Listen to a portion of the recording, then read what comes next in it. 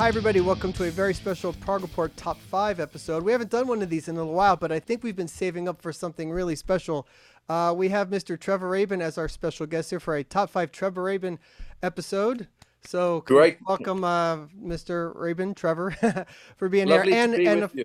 Thank you, man. And of course, I mean, this worked out really well because Nick is from Johannesburg, where you are from as well. And so who other than him to be on here to do this with us? So we call him Prog Nick, actually. That's how proggy he is. He has it in his name. Oh, my goodness. Yeah. I better watch myself. And hello, everybody.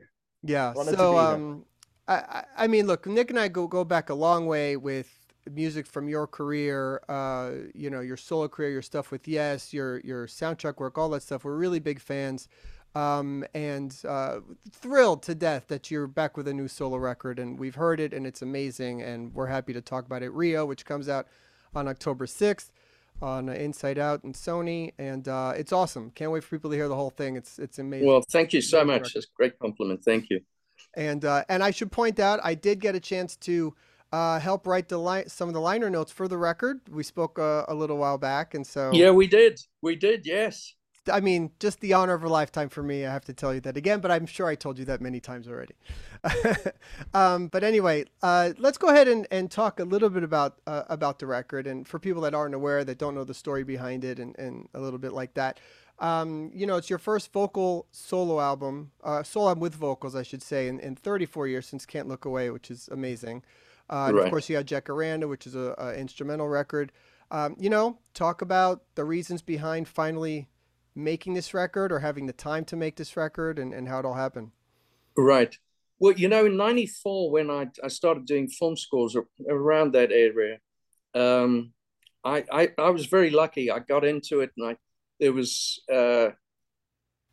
luckily for me, there was no kind of apprenticing or anything like that. I started not almost, but immediately doing a feature film, which was a Steven Seagal movie, actually. And then my third movie was Con Air with Jerry Bruckheimer.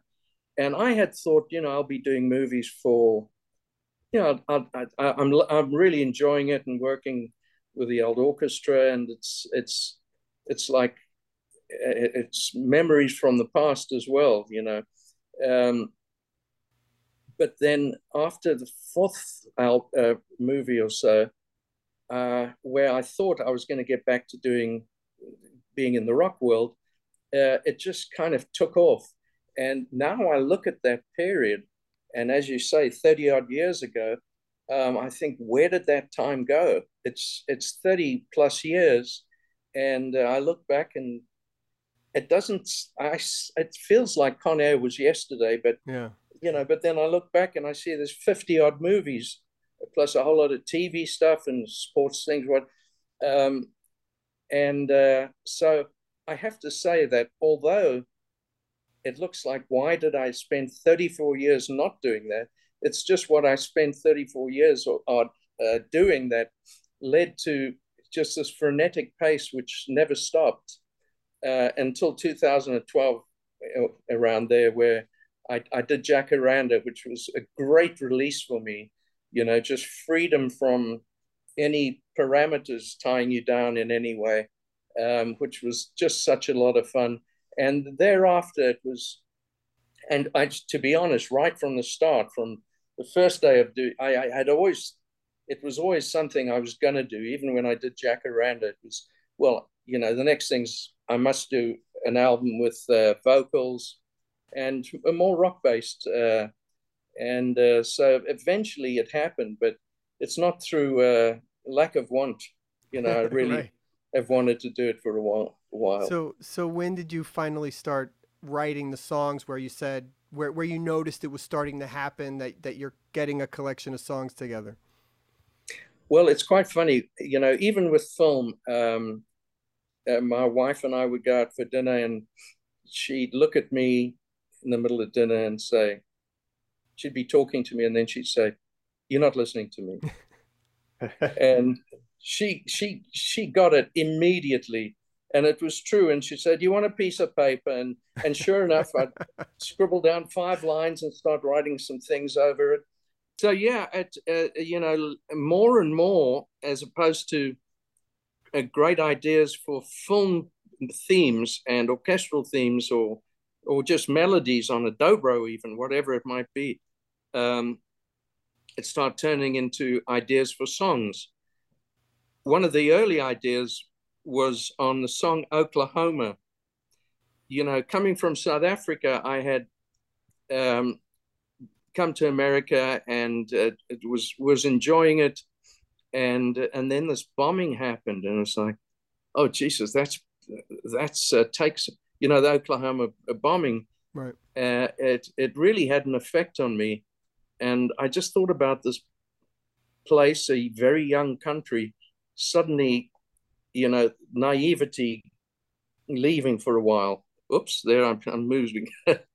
And that led to me getting some ideas lyrically for a piece of music. And I didn't know where, what, or when, but I just had this idea. But at the time, it was so early. And I thought, I'm not going to, commercially exploit this horrible situation of so many people have suffered through and are suffering through. So I never did anything except I had these ideas. And I think that was the first thing that came to mind in doing the album, was pretty much was Oklahoma. It wasn't the first thing I worked on, but right from the start, it was something I was going to do on this album, because now it's a historical event as opposed to, present trauma to the country. Yeah. Trevor, you've mentioned Oklahoma, and I don't want to give too much away about the album. But firstly, let me start off by saying to you how immensely proud we are of you, obviously.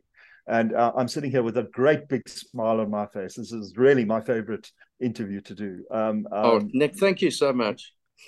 You know how proud of you South Africa is. And I just want to say that I've had the privilege of listening to the album and reviewing it for the Prog Report, and it's just astounding. And Oklahoma is just one of those very special moments. But the album does take you to many, many other different places. In fact, a myriad of places. It's got some chicken picking country moments on it, and it's got some real good old classic prog. It's got some orchestral moments, a cappella melody harmony moments, and it's just possibly one of the most varied products I think that you've produced. So I just wanted to ask you about that myriad of styles and ideas. Was it a kind of an anything goes approach, or did you have that as a stated goal? Anything goes, I think, is one of the descriptions, but I think the other one was, in South Africa, I used to be a session player in South Africa, and in those days of session playing, and I did tons of sessions for Mutt Lange, who was also a tremendous producer, even before he became this icon kind of guy. Right. And we're still in touch. I love Mutt.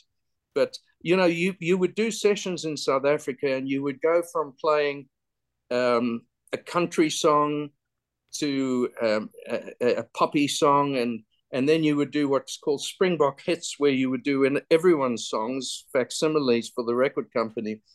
And I became really fond of some of these incredible country players.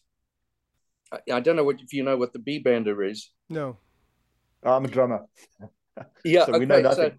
Okay. The B-bander is something that is is attached. It's a whole mechanism attached to a Telecaster, and it works by literally the B string. You can bend the B string up to whatever you want to tune it to. I tune it to a whole tone, and you change that note by pulling down on the strap, and so you can play country stuff, in the similar way that you would use a pedal steel. And I used to do some pedal steel sessions in South Africa, so I just became completely enamored with the what's called the B-bender. And that's what led to saying, I got to do one of these tracks. And that led to Goodbye, which is clearly not a prog rock song. But and just the idea of anything goes was, I'm going to do what I want to do. But I was very cognizant with the producer cap of doing something that made sure that it was all tied together and somehow sounded like it was coming from exactly the same place. And having the album flow properly was something I concentrated on a lot. So did you demo it first, song by song, or did you go straight to tape? You know, as I'm sure you know, the old days of 24-track tape, the band would come in and play, and then at the end of recording everything, they pull the faders down and say, okay, now we're going to mix, and you start again. That's not the case with how I work now. I start off, and everything is, you're kind of semi-mixing everything as you go. Although it's a bit like a jigsaw puzzle, because if something changes at the end, you kind of have to remix it all, you know. You can't try and make a jigsaw puzzle work by changing the last piece.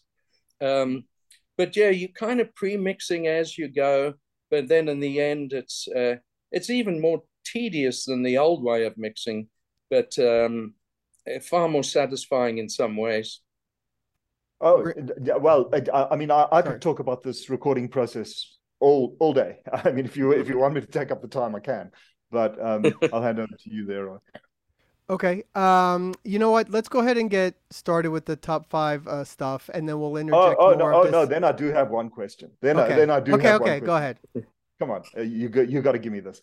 So obviously, Trevor, the South African connection is a strong one. It's there, and the pride, of course, is, as I said, very much there. The album, and I don't want to give too much away, but the album has a lot of topics dealing with South Africa, including, if I can mention this, a song called Igoli, which is the vernacular name for Johannesburg.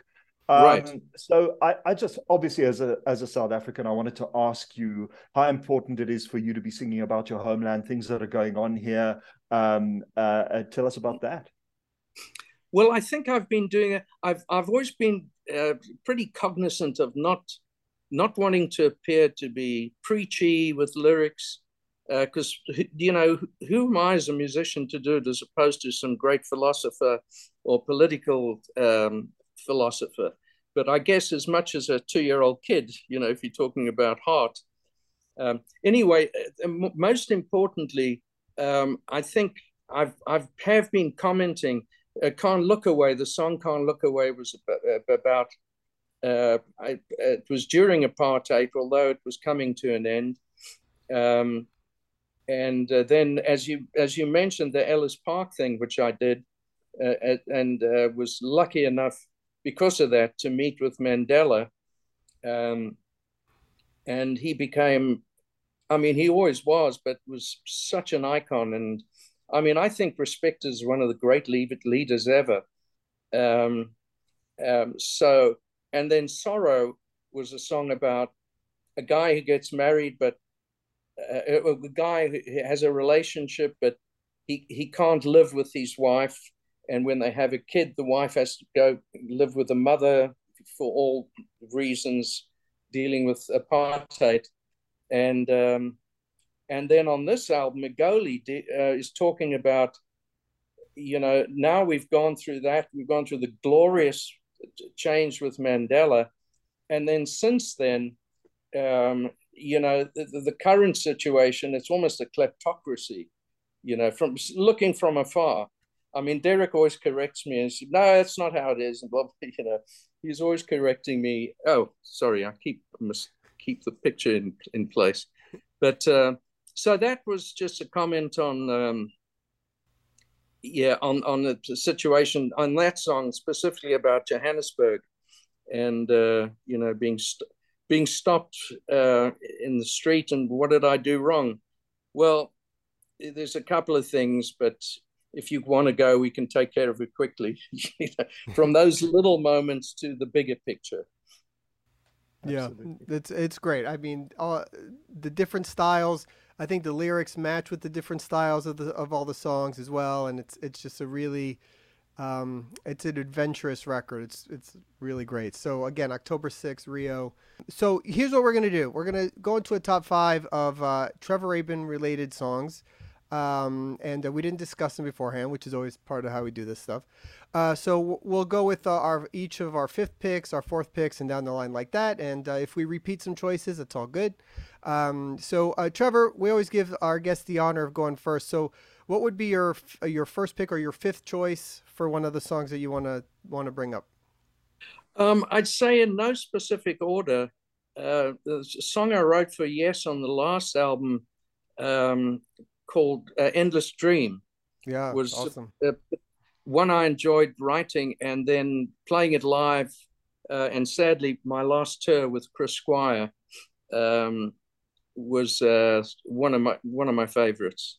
Yeah, that was like the big epic classic, long song type of thing on that record, which was On the awesome. Talk album. Yeah, Yeah, yeah. yeah. And actually, I saw that Talk tour, and I think was that the tour where you guys told people they could listen also on headphones or something to get. Yeah, in fact, I think the first, was it in the round? Can't remember. There was some in the round. I can't really remember, but we provided with head. Yeah, the first four rows I think had headphones, and then as it went further down in the auditorium, it was a kind of quasi 5.1 Yeah, sound system. It yeah. was a feeble attempt of mine, but I tried. It was cool at the time.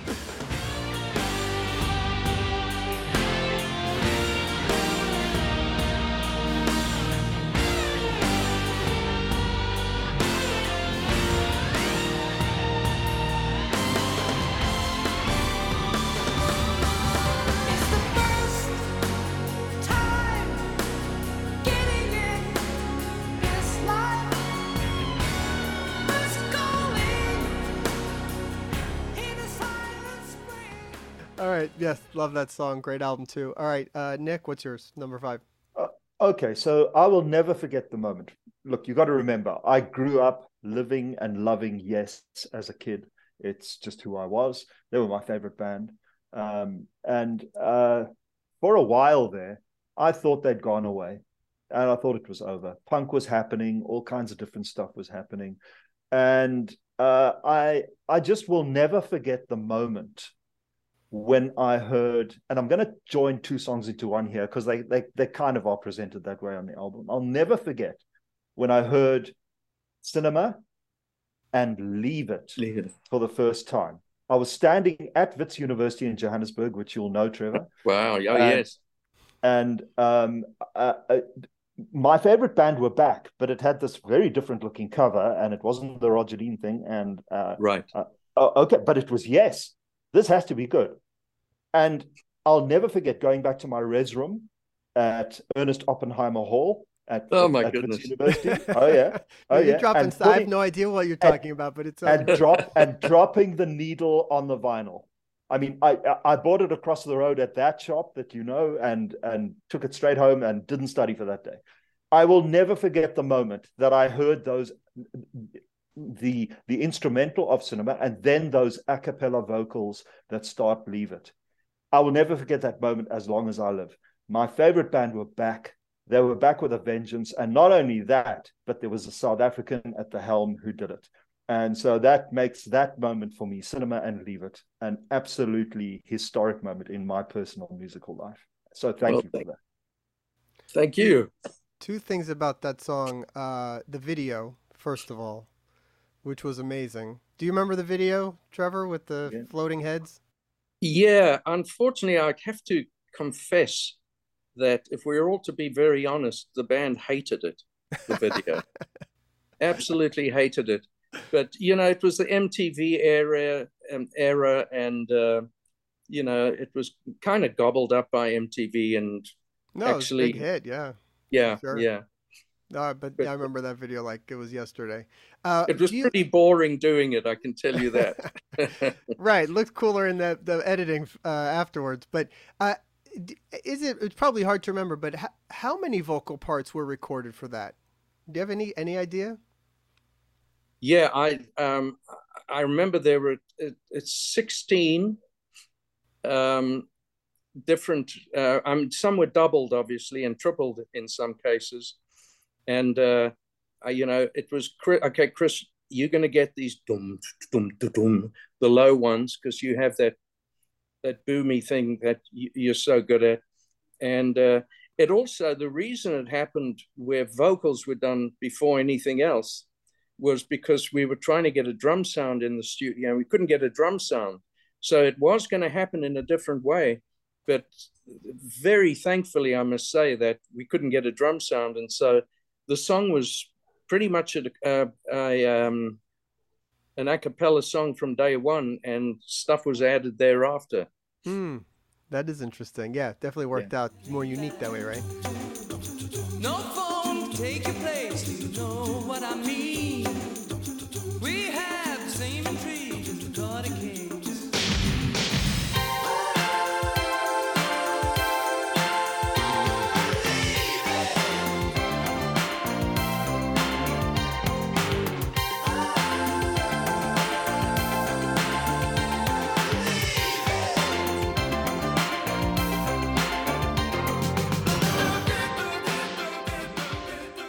Awesome. Okay, I'll go with my number 5. I'm going to go to the new record to make sure we talk about that one. I'm sure you will as well. But I'm going to go with Push as my number 5, the second track on the new record. To me, this is like the song I was waiting for the last, I don't know, a couple of decades. Like the minute it starts and you have your signature guitar sound, and then there's like the signature, vocal harmonies going on. It's like, it is like the blueprint for Trevor Rabin music to me, that song. And the drum performance, Vinny Colaiuta plays drums on that track. And talk about that song a little bit, because that's such a awesome track. Well, I guess I should maybe preface it by saying that Vinny Colaiuta is the scariest drummer. He's just so amazing. I mean, he played on Jacaranda. Listen, he's played on everything. Yeah. But he played on 2 tracks on the Jacaranda album, and he's that guy where you don't say anything. You just let him do his things, and then you improve what you had after he's played. Right. Because he adds so much to it that I redid all kinds of things because I wanted to play with Vinny. And that bass drum hit, I got to do that with him. And so he's just such an extraordinary player. I mean, without getting too technical, that song is in 12/8, the timing of 12/8. So if you were to subdivide it, you've got 4 3s, or you've got 2 6s.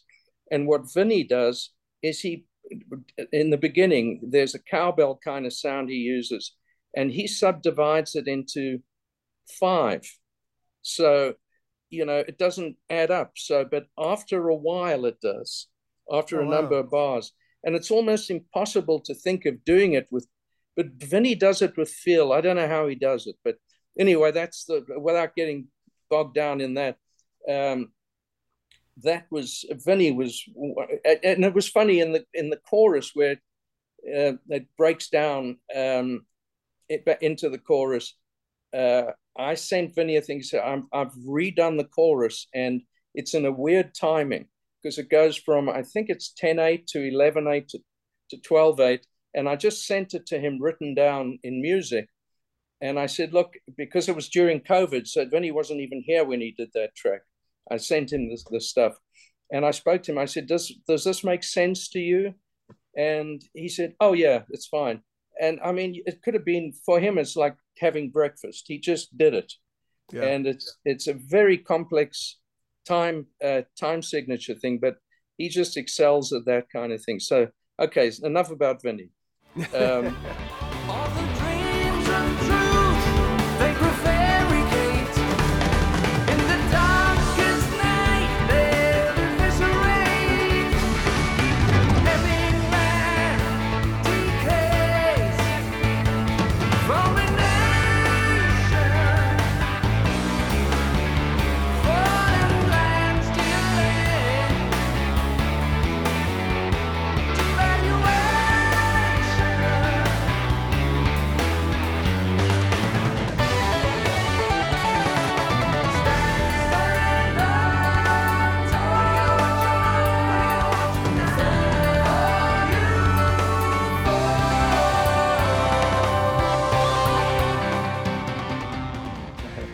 Yeah. Yeah, I couldn't agree more. Push is like a progressive rock tour de force, and I promise you, the prog audience out there, you're going to absolutely love it. And this kind of makes the point about why you love the deeper tracks on Four's Trevor, the four Yes albums that Trevor did. Those deeper tracks, you're going to be reminded of that. You're going to get that feeling again, folks. Absolutely. Okay, well, that's great to hear. Yeah. All right, let's go, Trevor. Your number 4 pick. Your next one. I was going to choose Push, but I'm going to go elsewhere now. Okay. I'd say Tandy is one which is once again it's also based a South African thing, which Nick, I'm sure you're aware of. The Tandy was a rhinoceros who was like a hero rhinoceros. And cut a long story short, it's the lyrics pretty much an anti-poaching song about killing all the rhinos off. And the guitar riff I wrote, I wrote that riff to make it sound angry and have no vocals around it, but to just kind of present a kind of angry yet melodic kind of riff, and not distorted or anything, but quite a clean sound. And I was very happy with that. And and then the guitar solo on that, I remember my wife walking up. She went for a walk with the dog, and she was about 90 yards away. And that one in particular, I had a Marshall 100 cranked full volume, and I had all the doors open and microphones everywhere. So when she got home, she was like, "Your doors aren't closed," and I could hear you from the bottom of the road because I'd cranked it so much. And I did the solo, I don't know, so many times, not because I thought the takes were better on 3 than they were on 2 or 6, but I was just enjoying playing. So I'd say Tandy would be one that I was pretty excited about. That's a killer song. I mean, that's one of the heavier kind of aggressive tracks on the album, and right. And the riff is just bonkers. I mean, I've heard it many times. I don't know how you would begin playing that guitar riff. that guitar solo, and this is quite something to say on a Trevor Rabin album, is possibly the finest guitar moment on the album. That's saying something, you know. That's very kind of you. And it's funny because sound-wise, it's not the best guitar sound on the album, but I think I would go along with me thinking that as far as just technically playing-wise, it's probably the most demanding thing I did on the record. And it was just improvised, so there was not much thought that went into it. Although, as I said, there were a number of solos. A lot of them are just different. But once I came to terms with what I was going to do, I was pretty happy with which one I used. My only sadness is I can't remember which solo I used. 1, 2, 3, 4, 5, or 6, or a combination of both.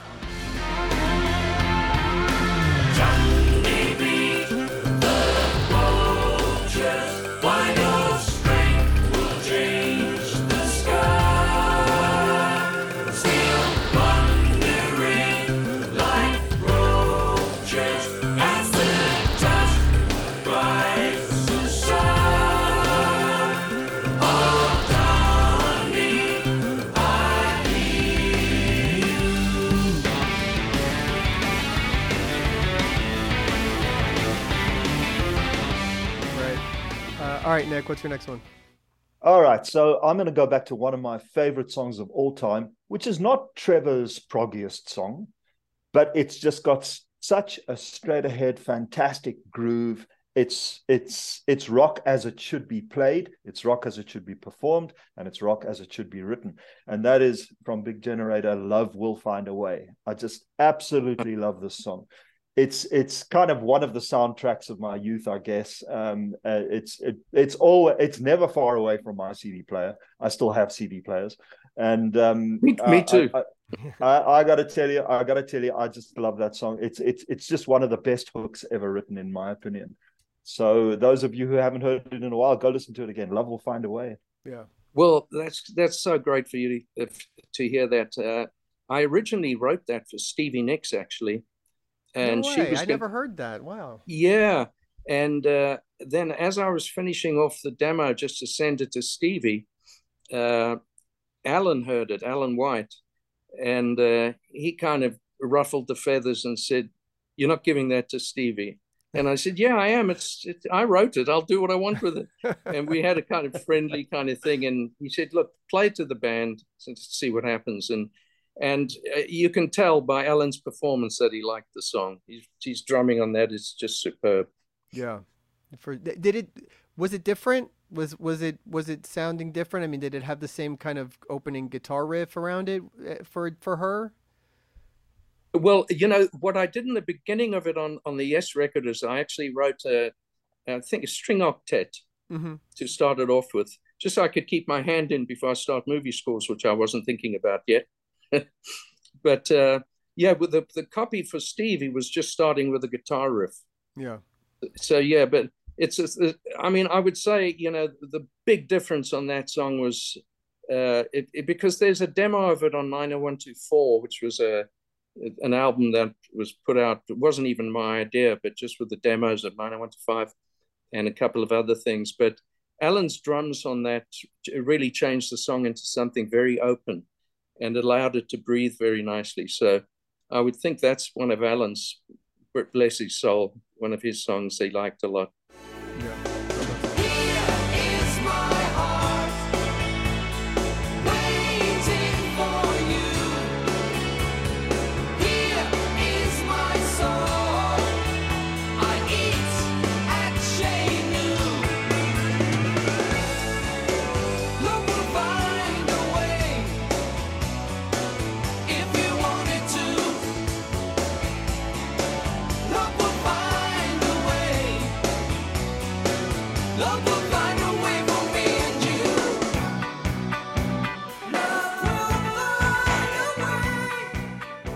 All right, so my number 4, I'm going to stick with that album. I'm going to go Shoot High, Aim Low, which is another one of my favorites. I like the back and forth between you and John, and it kind of has a big crescendo at the end, and all that lookout stuff and all that's going on in that song, which is great. Do you remember working on that one? Yeah, I remember it starting at a rehearsal, and it actually started with Tony Kaye was playing a drum machine with a dum to dum to dum clack, and Alan turned on to that and, ooh, that's pretty cool. And then we started playing what turned out to be the chords for the chorus, and Chris and I just started singing, and so within a couple of hours, I think we'd written the chorus, and then when we went to record it, it just developed from then, and it was just a building process. And it was great because it was recorded in a studio in a castle in Caramati, Italy. And so the drum sound, because they were all in this castle, there were these massive kind of ballrooms. So we could get as big a drum sound as we wanted. It was so ambient that we actually put the mics really close to the drums because the ambience was so loud. We didn't need to put mics too far away. So yeah, that's one of the memories of that. And it was a very, I can remember I'm thinking it, when I mixed it, it was a very difficult mix because there were so many elements to, and not let it become just overbearing, too much stuff. Yeah. Shall we lose ourselves for a reason? Shall we burn ourselves for the answer? Have we found the place we're looking for? Someone shouted, open the door! Look out! Shoot high, break low.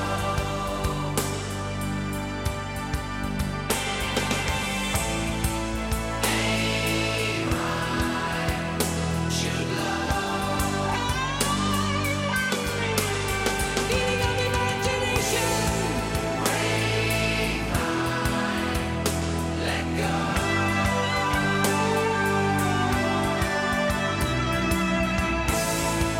Shoot high, aim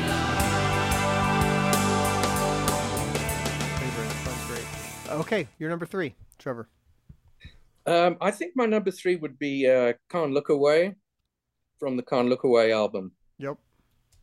And it really just, and I think Lou Molina's drumming on that is superb. And I was just proud and happy of the song. And and I think that the vocals sounded okay, and it's just one that will be remembered by me. That's some great guitar shredding on that song too. I mean, you really let it rip on that one. Yeah, that was that was actually Bob Ezrin was the producer, and he kept saying, "Okay, we're going to do the solo now," and he turned it so loud. I said, "Bob, I'm scared to go to the high notes because it's going to rip everyone's head off." But he insisted. It's we cranking the, and we stood in the control room together while I did the solo.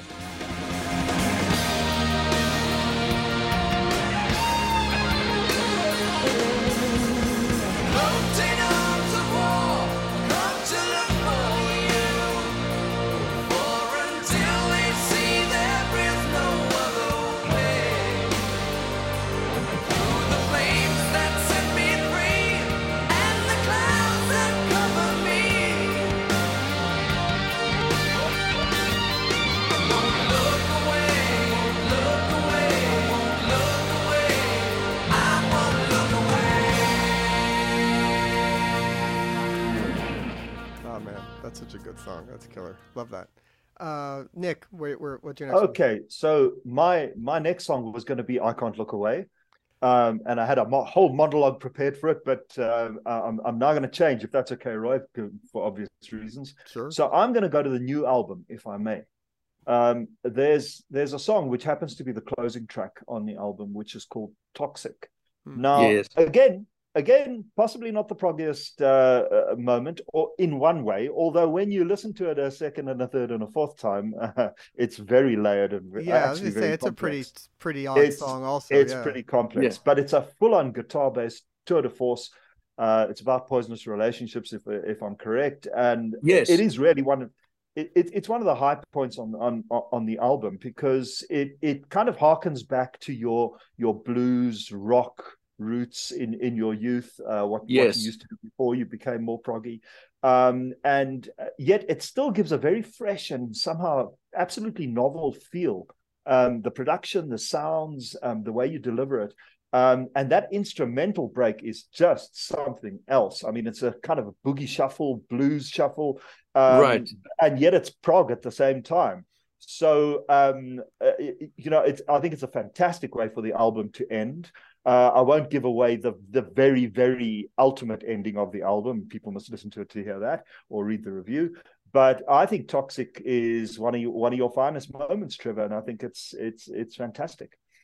Well, that's great to hear. I mean, what happened first on that song was actually I'd come up with the groove, and I once I'd stuck it down with the bass and the drums, it was okay.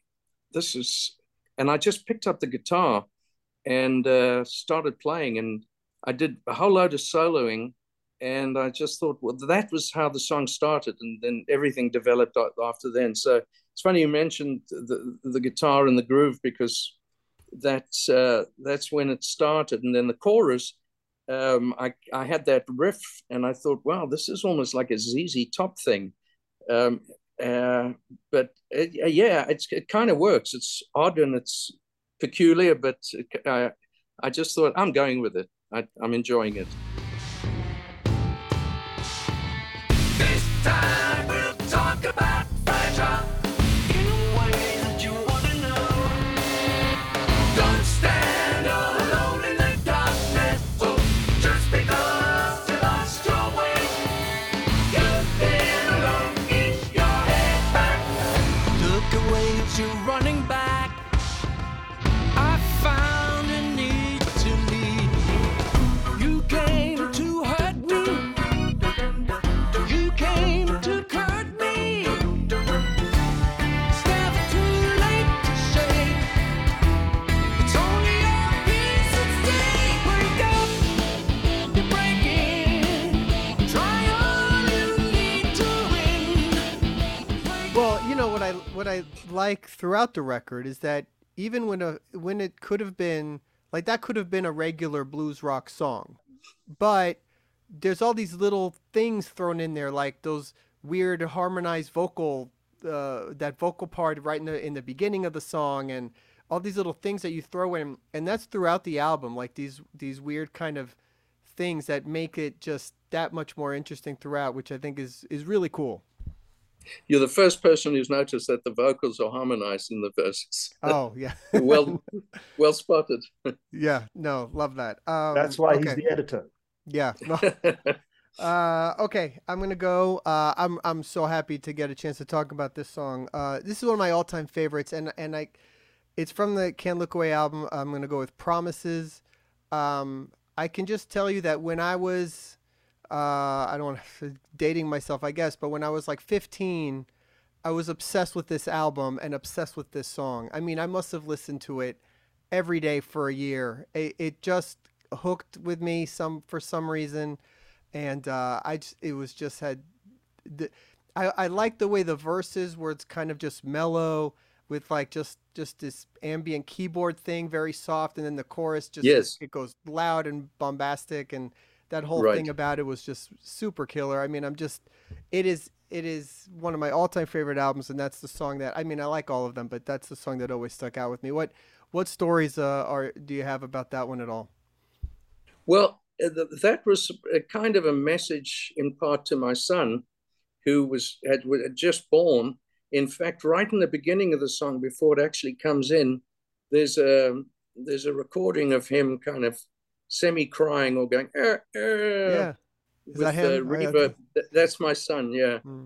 So yeah, it was, it's funny because I wasn't sure it was going to fit on the album when I first did it, but then when I finished it, I said, well, if something has to go because there's no room or whatever the case is, I want Promises on. So I was also pretty happy with it when it ended.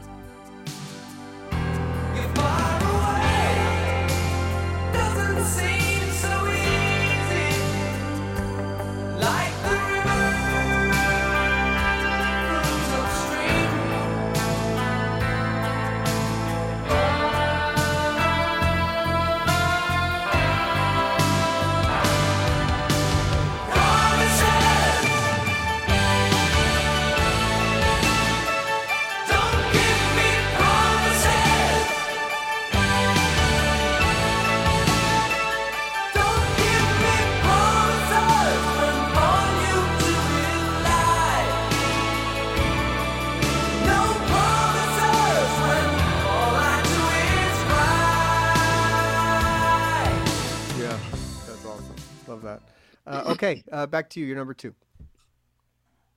Oh, is it my turn? Yeah. Let me think now. I was thinking of. I guess because Big Mistakes was the first single chosen by the record company. I had thought maybe Paradise might be one, but I deferred to them on what the single could get. I'm very close to the album, obviously. Right. I can't hear it yet. I'll hear it in a year and tell you. Paul Linford, who worked with me on the album, did a great job mastering it. I said, I'm not sure if I think the ride cymbal's not loud enough on the chorus of Toxic. And he said, you've finished the album, let it go. I said, right. Good point. Yeah. But yeah, Big Mistakes was, the idea of Big Mistakes is, pretty much talking about my early reckless and fun life in Johannesburg and the big mistakes you make when you're a teen and early 20s. Yeah. I mean, the band I was with at that time, Rabbit, were pretty naughty people. That's funny. No, you know what? It's a great opener to the record. Great single. Yeah. Trevor, one of the imagery moments that I had when listening to it was I just thought of Hillbrow back in the 70s. Was that right? That's exactly what I was writing about. I remember Ronnie Robot and I were driving along, I can't remember which road it is, but where Fontana used to be. Exactly. Right. And some guy, and we were stoned, but we were going there probably for a milkshake or something, as you do at 1 o'clock in the morning at Fontana and Hillbrow. And this guy, a big guy, what do you call them? Crew cut. Remember the old crew Right. cuts? Oh yeah. He jumped on. Ronnie was driving a VW, and there's like a place to put your feet, and he jumped up on it, and he said, "Hey, how you doing?" The window was open, and we were driving slowly, looking for parking, basically. And the guy pulled out a gun. And so I said to Ronnie, "Put your foot down," and he did. And so that's a moment. I actually thought of that when I was writing with the chorus. I literally thought of Hillbrow. Well, that's just amazing because that is the image that it conjured in my mind. Wow. Yeah. So there you So go. it worked. I mean, Wow. you wrote it. Wow. It worked. This was not pre-rehearsed, folks. None of this. That's amazing. It's actually quite amazing to me because they're only, the choruses are just about vague pictures in my mind about what that meant. And Nick, you pinpointed one of the specific images that was in my head. That's awesome. And I've spoken to Ronnie about it as well. So that's quite amazing. Well, mission accomplished, man. Yeah, absolutely. Love goes where no one knows, from these endless days of heartbreak, where the soul goes. I don't know when I see your face. We drove through the city, we burned through the lakes. Up all night we made big mistakes. We played in the fire, we danced in the rain. Up all night we made big mistakes. All right, guys. One of the greatest songs ever written and recorded by Yes, in my opinion. Got to go back to 90125. And the song is, of course, Changes. Can't ignore it on a list like this. It's just such an epic moment in progressive rock history. It's not only got that unusual time signature, odd timing to it, but it's at the same time with that intro almost got like an African feel to it with what you did at the intro there, Trevor. So Yes. I think it's a Rabin and Yes masterpiece. The song Changes. Well, thank you. It was one, obviously, I had in the bag before Yes, and it's just the band breathed new life into it, and it was a really highlight for all of us in recording the song. The one thing which we all felt and still feel a little disappointed, the very first guitar solo was mixed way too soft, but other than that, we were all very happy. Trying to think about that. If I remember, I don't see. We wouldn't have noticed that, but yeah, I think. If you listen again, you'll I'm hear. gonna listen for that now and see if Yeah. if I pick that out. Part of the ARW tours that you did a few years back with Yes. John and with Rick. I mean, getting a chance to see those songs again live, that was really the highlights of those shows. Changes and Hold On. I mean, those were really really cool to watch again. Yeah, and the exciting thing about that for me was Rick playing on the stuff, because he didn't go in and learn the parts. He did Rick on it, Right, which he gave does. a They did whole a new. few different things. Yeah. Mm-hmm. He did Rick on it, and it was so exciting for me. And I've got to tell you, just sitting there, hearing not only those classic songs that are so important to us all, but as you say, delivered in a slightly different way, with Rick's flamboyance and doing the whole tape thing. And unfortunately, he didn't come into the crowd at Denver. I guess there were crowd barriers or whatever. But I know that on other shows in the tour, he did. Right, they walked through the audience. Yeah. I think that I was was so that fun. one. Love we had has fallen, the love we used to share. We've given up pretending as if you didn't care.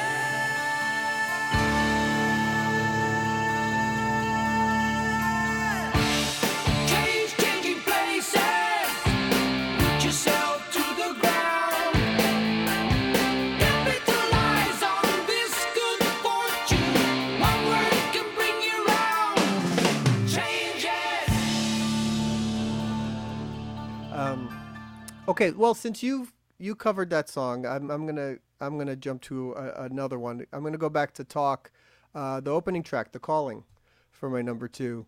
Another one that I've just always really loved. That album is an underrated masterpiece of an album, I think. I think Talk is just amazing from beginning to end. And I love, that song. What I've always thought about is, for me, your signature sound, and the thing that I always love that I've only really heard you do is that guitar sound on stuff that opens The Calling.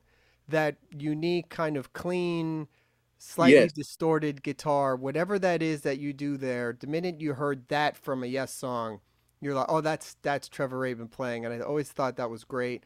Plus it has all those harmonies and great solo performances by everybody. It's a real just powerhouse of a song.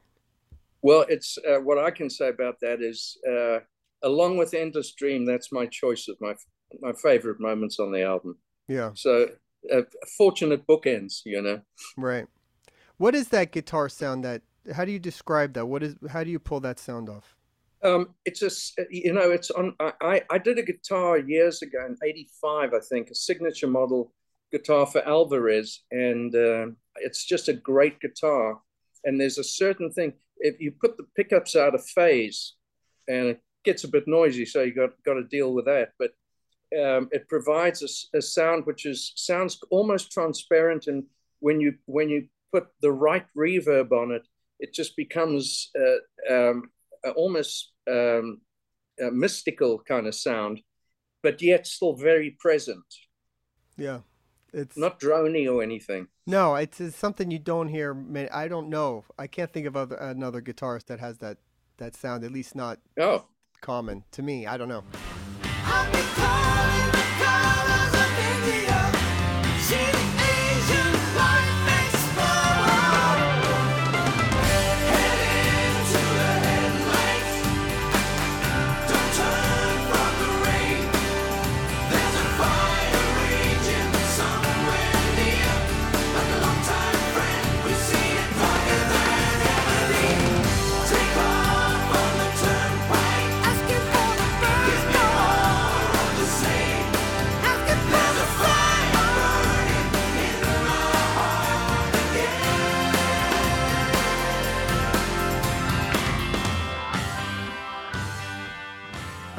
Okay, Trevor, your last choice, your number 1. I think, and it's going to be a strange choice, but my last choice would be Through the Tunnel from the Jacaranda album. Okay, sure, yeah. And once again, largely, Vinny's performance is incredible, but I really kind of pushed the envelope as far as, certain riffs that are written into it, which I wrote and thought, that's going to sound good. And then when I did it, it's like, oh shit, I got to practice. I can't do this properly yet. So that was kind of demanding, but it was good for me because I got a bit of a workout. Yeah. Jacaranda is another album that has, it goes all sorts of different places. I mean, is that the precursor to Rio a little bit? It very definitely, because once I'd done that, I realized, there's no need to stay in one specific genre and kind of pigeonhole into one thing, because Jacaranda goes from kind of semi-classical to jazz rock, to almost thrash metal in one track I do with Ryan playing drums. And so when I did Rio, it wasn't anything extremely specific that I was thinking, this must be the same thing where I don't care about what I'm doing. I must just do what I feel like doing.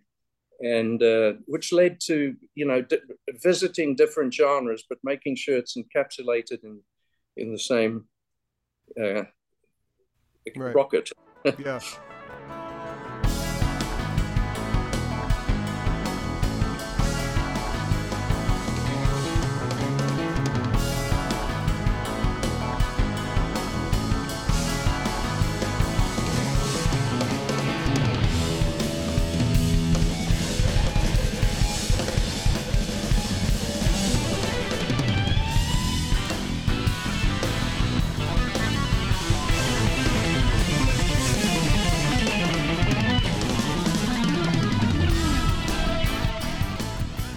No, I got it. Yep. Working with all these different drummers, like like Vinny and Ryan for that matter. Yes. Does it tend to change the way you play when you get the tracks back from them, Trevor? Well, yes. As I mentioned on Push, once Vinny had played on it, I thought, oh boy, I've got to redo this and redo that, because it can be so much better. Because when Vinny gets it, it's the best I can do with electronic drums. So at least there's something I can play to. But once that was removed and Vinny came onto it, it just becomes a whole different animal, and in the best possible way. I mean, it improved the song immensely. And that happens a lot. It happened with Ryan on Jacaranda once he played on called Me and My Boy. He did such an incredible job. I also reapproached the mix than anything else on that one. But and with Lou as well. The great thing with Lou is he does exactly what is needed, and 10% added to it. Right. Mr. Solid is Lou. Yeah, very much so. Okay, so I guess it's my last one. Now, this was in no particular order, and now I'm really torn. I mean, do I go with something off Wolf or Can't Look Away, or Wolf? My goodness, back to 90125? What do I do? Well, I was going to do It Can Happen as my last choice, but I think I'm going to change that if I can, Roy. We didn't pick before. Yeah, go ahead. So, I'm going to go back to a song that Trevor mentioned earlier, which is on the new album.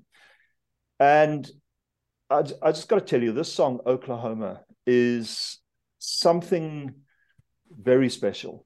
To deal with a subject that tragic and that sensitive, to deal with it as a musician and extract just the right amount of emotion from a historical terrible pain like that, I think can only be done by a true musical genius, quite honestly. But that's exactly what happens with the song. Its melody is just astoundingly good, but it is the way it's delivered, the personal and emotional way in which it's filtered and delivered by Trevor, that I think makes it very special, and it's going to become a classic. I think it starts off with acoustic guitar, flamboyant and tasteful, but then it develops into something else, and it's just so utterly melancholy, just by using pure emotion, that I think it deserves to be on this list. So let me go with Oklahoma. Great choice. Well, that's a great compliment.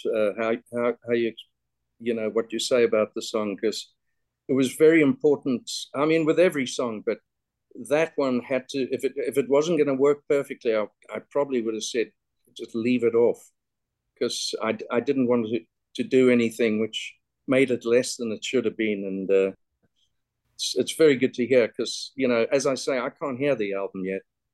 I will in some time, and hopefully I feel good about everything. There's going to always be little things like, oh God, why did I do that? And it never goes away. But it's a gorgeous song. I love the whole build up at the end with the orchestra. I mean, it just sounds massive, and certainly I think your decades of experience doing soundtracks just comes into play on this song. To me, it sounds like it could have been the closing epic to a big, blockbuster movie or something.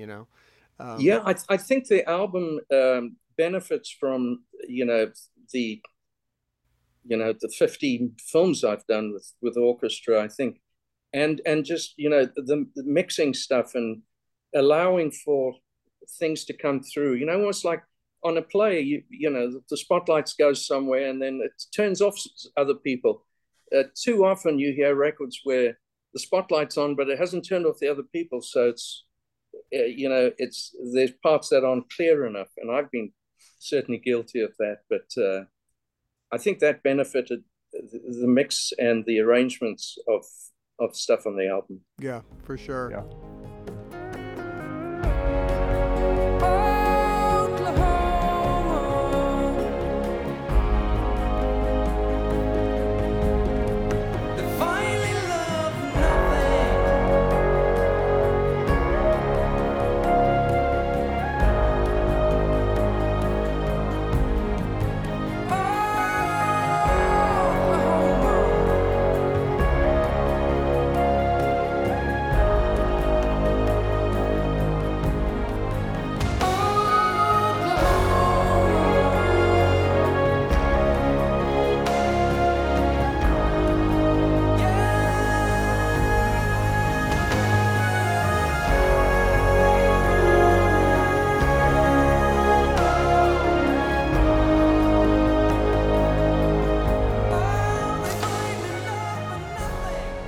emphatic. Brilliant. Yeah. Sure. Cool. All right. So my last choice, this was a no-brainer for me. It was always going to be my top choice. Just a favorite forever. And I'm going to go, we haven't picked this album yet, but I'm going to go to Union and I'm going to go Lift Me Up, which is, just like one of the best songs ever. And, love the big, massive drums. Again, that acoustic thing during the verses and the harmonized chorus, just killer stuff. And again, getting to see that song live, I never thought I'd see that song played live again. And so on the ARW was the ultimate thing. So great. And listen, I'm a fan of that album. But that song is easy number one choice for me. Talk about the origin of that one a little bit. Well, I don't want to spend 40 minutes on it, so I'll just give you a brief thing. I had written that song with Chris. Chris and I wrote basically the chorus together. I had the music for it, and then Chris and I did the backing vocal on the chorus, which was fifths, so it had this kind of almost Gregorian feel to the vocal, or attempted to. And but once the song had been written, with my vocal, Clive Davis, out of the blue, I'd never spoken to him in my life, although I'd sent him a demo of Own of Lonely Heart before I signed to Yes. And my letter back from him was, while we feel your voice has top 40 appeal, this song is far too left field for the marketplace today. So a couple of years later, I sent, I don't even know if he got it, but I sent a photograph of Billboard #1. Nice. He's got a pretty good damn track record, right? He does, yeah. Didn't you write him a note saying, I told you so, or something like that? I must have added something to it, but I think it was enough. Maybe I sent the letter back with it. Yeah. A copy of the letter back. I think that's what happened. I can't quite remember. It was 5,000 years ago, but yeah, Clive called me and obviously didn't bring up the Own of a Lonely Heart thing. He'd probably completely forgotten it, or maybe someone at Arista he told to send the letter. He probably listened to 2 bars and said, "No, here's my thought." Who knows? But he called me and said, "Look, I'm doing an ABWH record, right? And we'd love to hear if you have any songs." So I read that as, they don't have a single. Clive's worried. His investment is in trouble. So I don't know why I sent Lift Me Up, and I did say, this is a song that's kind of quite new. I'm not sure if I might be doing it myself, but if you like it, see what you think.